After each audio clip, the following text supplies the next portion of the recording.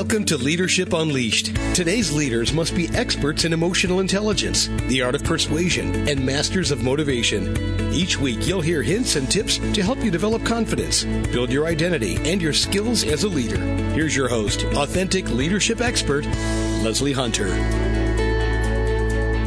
Hello and welcome to Leadership Unleashed. I'm Leslie Hunter, and this is the show that's going to help you develop your identity, confidence, skills, and performance as a leader. Now, you're probably thinking, no, not another leadership expert telling me what I should be doing. And what do you know about my situation as a leader anyway? Well, I guarantee we're going to do something dramatically different on Leadership Unleashed, and the clue is in the title.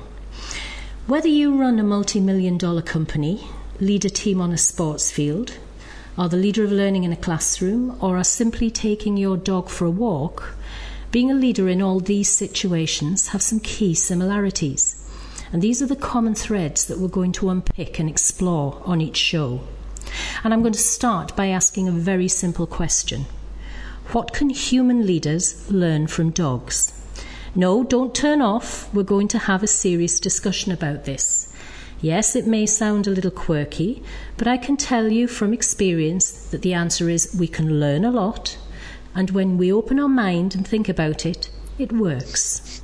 So stay with me today and in the coming weeks as I talk to leaders and experts from the spectrum of business, sport and education, some of whom may have dogs and some who don't. And we take a unique look at how to be a real leader in today's fast-paced, changing world.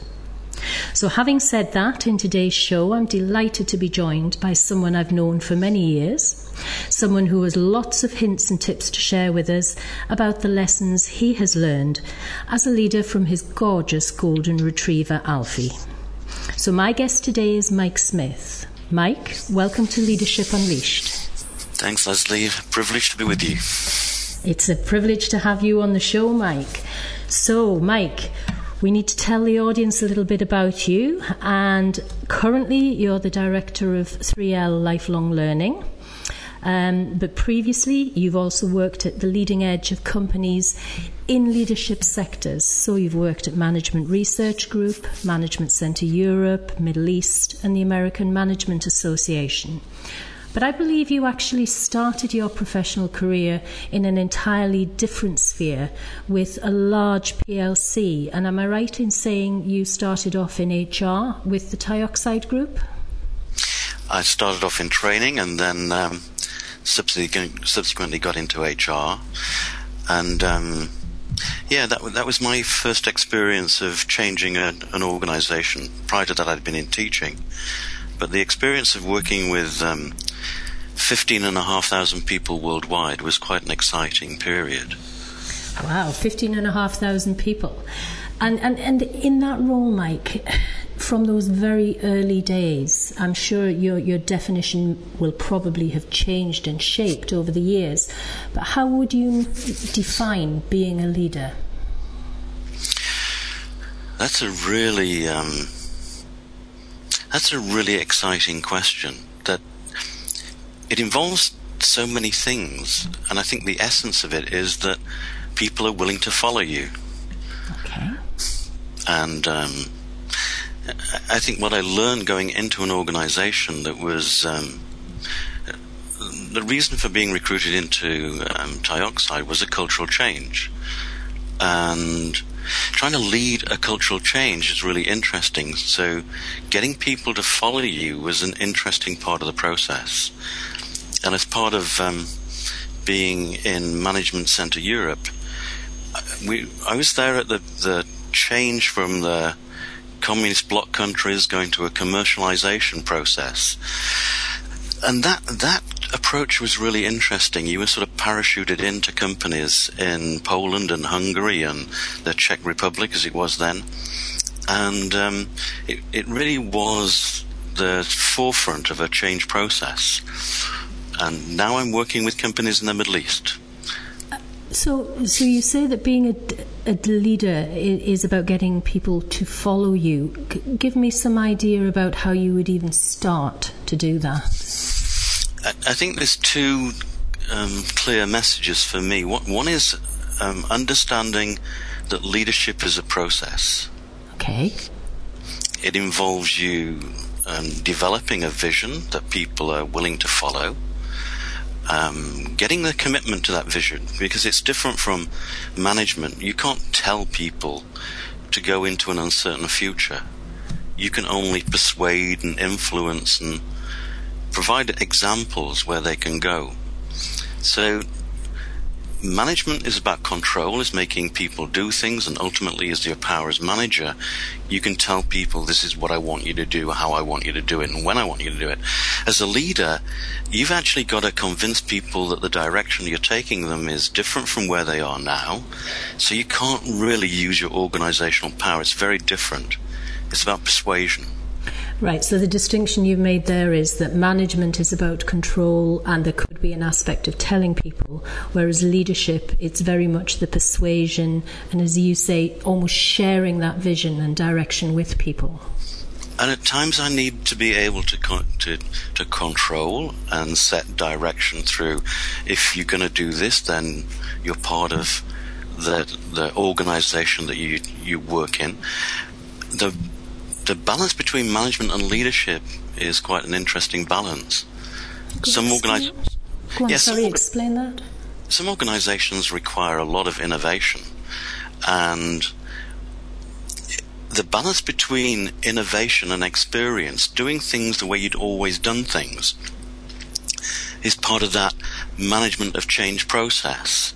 So if I'm in a high-tech organization that changes everything because yesterday isn't like today, I need to have strong leadership based on vision and based on commitment. If I'm working in a traditional organization where what happened yesterday is the same as today and perhaps the same as tomorrow, then the balance between management and leadership changes. That's it. That's interesting. Do you think then, and I mean, I'm talking here from my experience of working with clients, so I know my answer to this question, which I'm not going to share yet. Do you think that being a good manager necessarily means you would be a good leader?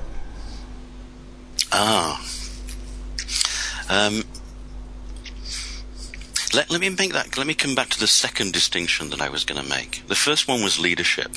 It's a process. Okay. I need to create a vision. I need to share that vision and persuade people that it's a good thing to take that vision and why that direction is better than what they're doing at the moment. I need to gain their commitment and gain their views on that commitment, to embrace the whole concept of change and get people committed to it. That's why the first follower is so critical. The second part of the distinction I'm going to make is about authentic leadership. Okay, and go on. That's where, and I'll share some experience and personal experiences over the last sort of 5 years later. But authentic leadership for me involves much more self-awareness. There are times when, particularly when you're highly stressed, when you're getting a lot of resistance, where things aren't going the way that you want them to go, that you need to be aware of all your behavioral patterns from the past, what you believe, where you got your thinking from, where you got your behavior from, and question whether what you're doing now is appropriate for the future, or whether you're simply replicating the past. Oh, that sounds so familiar. That really does sound so familiar. You know, repeating patterns and saying to yourself so many times, right, I'm not going to do that again. And then 6 months down the line, you remind yourself that you had said you weren't going to do whatever that pattern was again, as you're standing there having just done it again. Yeah, that's something I'm sure the listeners will resonate with and have experienced themselves. But that's very, very difficult to break those patterns, isn't it? You've got to recognise them in the first instance. It's a context and an awareness thing for me, that recognising that you may have a lot of experience, you may have a lot of credibility. The ability to go into a situation and check whether what you're doing authentically matches your values, authentically matches your behavior, authentically matches your belief, and is in line with what your experience is a really complex, thought-provoking, challenging experience. Wow, yes, it sounds really quite deep, but I'm going to take you out of that for a second and just say this sounds so familiar again, but in a different context. Now, you and I, Mike, both know that I've got a dog, a large, boisterous German Shepherd, who has got patterns of behaviour.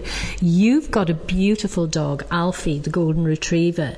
How has Alfie helped you to understand what you've just been explaining to me there? Oh, wow. How deep do you want to go? Well, this is a half-hour show, Mike. You know, we've only got another 20 minutes left. So, I think I can relate to leadership with Alfie, like most people would say. You've got a dog on a lead. That's leading. That's not necessarily leading. Half the time, Alfie pulls me around the bloody village. How old is he? He's 6 now. He's 6, okay. He might slow down in a couple of years. So I go think on. what Alfie has done has helped me with that process I described as authentic leadership. And it comes from a time of crisis. I was diagnosed with cancer 5 years ago. And coming through and feeling the benefit of recovery, and I'm fully recovered now, was a painful process, and involved some really deep searching about what you were going to spend the rest of your life with. It also hit a time when the recession was hitting and business was getting tight, and I also had some problems with family relationships and ended up in a breakup of a marriage that had lasted for 32 years. And Alfie and I moved to North Yorkshire, to a beautiful place called Great Ayton that's on the North Yorkshire moors. It's beautiful there, I know it well, yes. And we got lots of walks up to Rosebery Topping and lots of time spent reflecting the spiritual part of life and the practical part of life. And to have somebody there when you're really feeling a question about the direction you're taking in life and where you're going, that authentically supports you and you're authentically supporting him, and has that way of cutting through the relationship. It's not about the words, it's not about things, it's about finding a companion that actually supports you, and he's there by your side, and he's there on a hilltop, and he's there consistently with you. Okay, so I take that, I can understand, and I'm sure people will understand how that is a great support and comfort at a personal level. Take that a little further for me and explain how Alfie has therefore helped you learn to be a better leader, and you define for yourself the context in which you think, that being a leader would sit there. During times of crisis, the thing that you need is resilience, and the fact that you've got somebody there that is your first follower, is somebody who requires support. So the walks were part of my exercise as well. Requires resilience, because when a dog needs support, they'll tell you in various ways. So that ability to read behavior is fundamental. The ability to stay with somebody, but also understand their traits. Because Alfie when you put a people characteristic on a dog, he's very independent. You put him off the lead and he will go and run for ages in woods that are completely free from any barriers. And getting him back was an interesting thing in the beginning. Another familiarity there. and actually getting to a point where you can find cues for his independence and allowing him to think, and the fact that he'll come back and check you at various decision points. So you're beginning to get we're going on a walk together. Where you go and where I go may involve different changes, different sets, different things that we're looking for. But when it comes to those key decision points on that walk, Alfie is there in front of me, looking at where we're going next. What is it that we're going to do? And I've just chased a deer, Dad. I've just chased a deer, just chased the rabbit. Didn't catch it, but... Yeah, that's it. Yeah.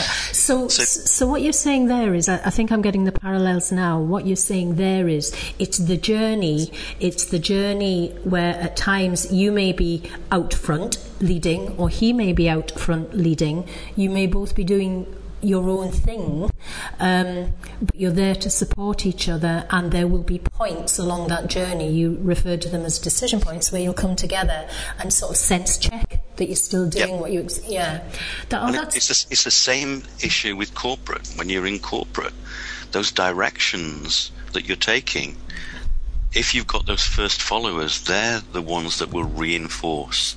They're the ones that will give you straight, honest feedback about the direction you're taking, and why sometimes that resistance is important to work through, and the emotional resistance that comes from it. Now, it's interesting, you mentioned something else there that again seems so familiar for me as a dog owner. You talked about that straight, honest feedback. What I find is that the feedback I get is instantaneous. Sometimes it's quite in your face. There's no emotional baggage tied up with it, the way there sometimes are with colleagues and staff in the workplace. It's immediate feedback at that point in time, and quite often that's refreshing, but that doesn't happen very much with humans, does it? To the same extent. And one of the things about leadership is best leadership may not necessarily involve a hierarchy, but it often does in people's perceptions and experiences. So often leadership and hierarchy are part of the same team. Often in authentic leadership, it's where that hierarchy has actually got a point that what you're getting is trust and honesty. And that's not about... defining trust is very different for people. What it is about the durability of a relationship. Right. And that brings back the resilience again, doesn't it? Durability and resilience kind of sit together quite well. Durability and resilience, absolutely spot on. I mean, in terms of questions like, do you need trust as a leader? Well, tell me what trust. Tell me what trust is. Mm-hmm. What you certainly need is durability and honesty. And if you can get that, that's in a relationship, and that for me is about trust. But trust, when you talk to some people, it's about honesty and openness, and when you talk about trust to other people, it's about delivering what you expect to deliver. And the definition often gets caught up in words with people, where the definition with a dog is quite stark and direct and clear. You're touching on a whole range of things here that trust, relationships, support, direction, feedback, resilience. There's a whole range of areas here that we could explore. So obviously I'm going to have to talk to you again at some stage to tease some of these out. It's not what people say, though, it's what people do. And it's the behaviour. And the one difference between humans and dogs is you've got to read behaviour. And I mean that. Even as a dog owner, I've got to take Alfie onto a place where there are a number of people who are also walking their dogs. And what I find is it's often not the dogs I've got to watch. It's the owners. Yes, yeah. And I've got to anticipate what they're going to do. I've got to anticipate the look on their face, what they're doing with their dog. I've got to relate, because some people view their dog as a child and they want to protect it. So I've got to react to that response with my dog, who tends to be more independent than Well, he's not more independent than my kids are, but... Are your kids chase deer on the, did you teach them to chase deer as well? Or is this just something between you and Alfie? No, it's just something between Alfie and I. But it is that ability to read and anticipate what people's responses are and understand that their experiences may not be the same experience as yours. And again, that relates back to leadership.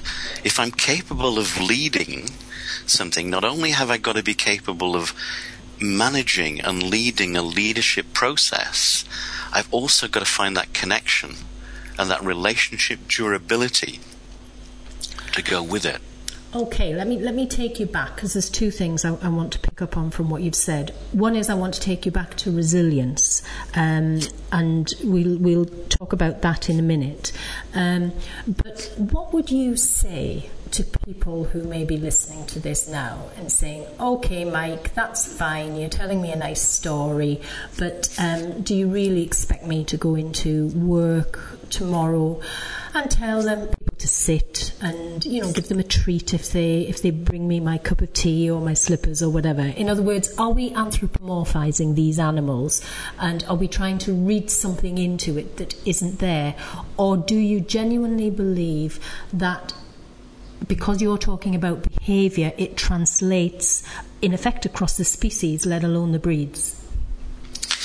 I got two. I'm going to go back to your original statement. If someone believes that they can go into work tomorrow and shout sit and everybody's going to sit, that's the first question. Okay. The second question is to believe at a basic level that the only response that you're going to get from a dog is sit. It's nice for them to do, but actually it's a lot more complex managing a dog and leading a dog than actually getting them to sit. Yeah. Though some people I can understand may find that difficult and may find that rewarding. It's the basics. Okay. Right, let's go back to resilience then, because a question I was going to ask you was, you've obviously been involved in the field of working with and developing both managers and leaders over the years and globally. You're working in the Middle East now, but you've also worked across, the Americas and Europe and so on.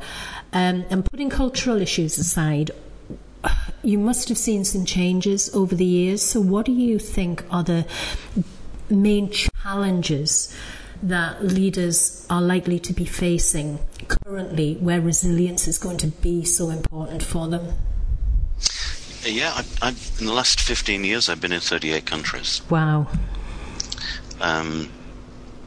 It was interesting that the whole area of competencies, I've seen companies develop competencies in Poland, Hungary, Spain, France, Germany, the States, Australia, and the Middle East. And what you see is the process of commercialization globally. There's some commonality in the way people are being expected to relate to people. And part of being in Management Research Group is that it's research-based, the work that we do. So we can see where there's certain characteristics. They're not characteristics in terms of traits that would go back, that differentiate, some people are born to be leaders, some people aren't. They're actually physical behaviors that you can see and demonstrate that are actually in a workplace that are more effective than not. So... Okay. Sorry, go on. So going back, there's a global pattern that's happening about people changing their behaviors. What's really stimulating is that you can get 20 people into a room from 20 different locations, and what they do is you learn that there's a common humanity that goes through 20 people. We're all human.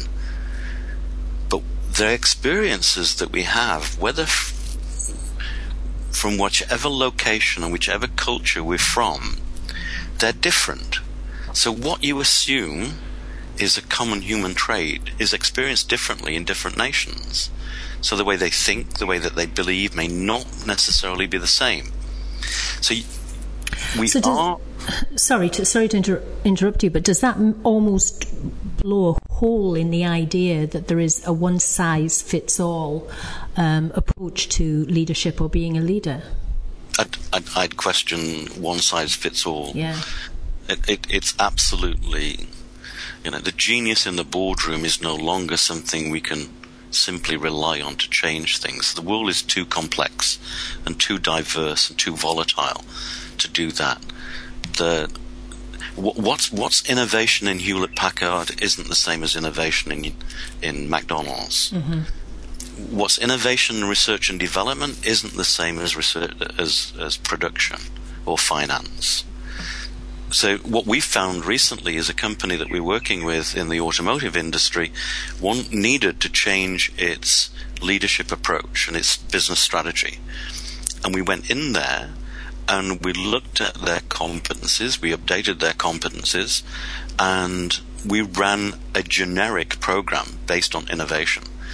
And we have a particular tool that says, can you apply your learning? So the tool showed us that people had great program, great excitement, but the actual delivery of the behavioral change they couldn't do. And they told us the reason was the behaviors that we were teaching were generic. They couldn't apply their behaviors to their particular context. So it's behavior that is fundamental. And it's fundamental to working with Alfie. It's fundamental to read when somebody else is walking their dog, what the hell they're thinking 20 meters before they even arrive anywhere near Alfie. And Alfie now has learned he stops and waits with me until I'm there, and then we walk towards the people and the dog together. But reading people's behavioral, intuitively picking up what they're thinking by watching their face, watching what they're doing with their dog, watching the pace that they walk, is fundamental picking. And that's no different from changing a corporation as it is walking your dog. If you can't do that, you're not going to lead in any way possible. Okay, you're preaching to the converted here. You're preaching to the converted, but I agree with you, and I agree. There's so much in what you've said that I agree with about anticipation, about behaviour, about the intuitive aspect, and I mean these are all areas that I'll be touching on in future shows. So really, just to sum this up, because we've only got about 2 minutes left now. If you had to give then one hint, tip, one piece of advice, a practical thing that somebody could go out and do differently tomorrow to help them become more effective as a leader themselves, what would you say to them there, Mike? What would that be? Can I go up to Roseberry Topping and just sit there for a while and contemplate your question? With Alfie? Yes, you can go and let Alfie chase his deer. Okay, that's a real thing. And I think it's where I started, that leadership is a process. You can be absolutely brilliant at managing a process and people won't follow you. Right. So it's about that followership and that making the clear distinction between manager and leader, leadership as a process, leader as the person. And you've really talked very much about the first followers and building that resilience into the whole process. And, Mike, go on. I can do leadership, and I might not get any followers. I can do authentic and might not getting any followers. But the power of doing both, but in the context that I'm in, with the people that I'm with, is fundamental.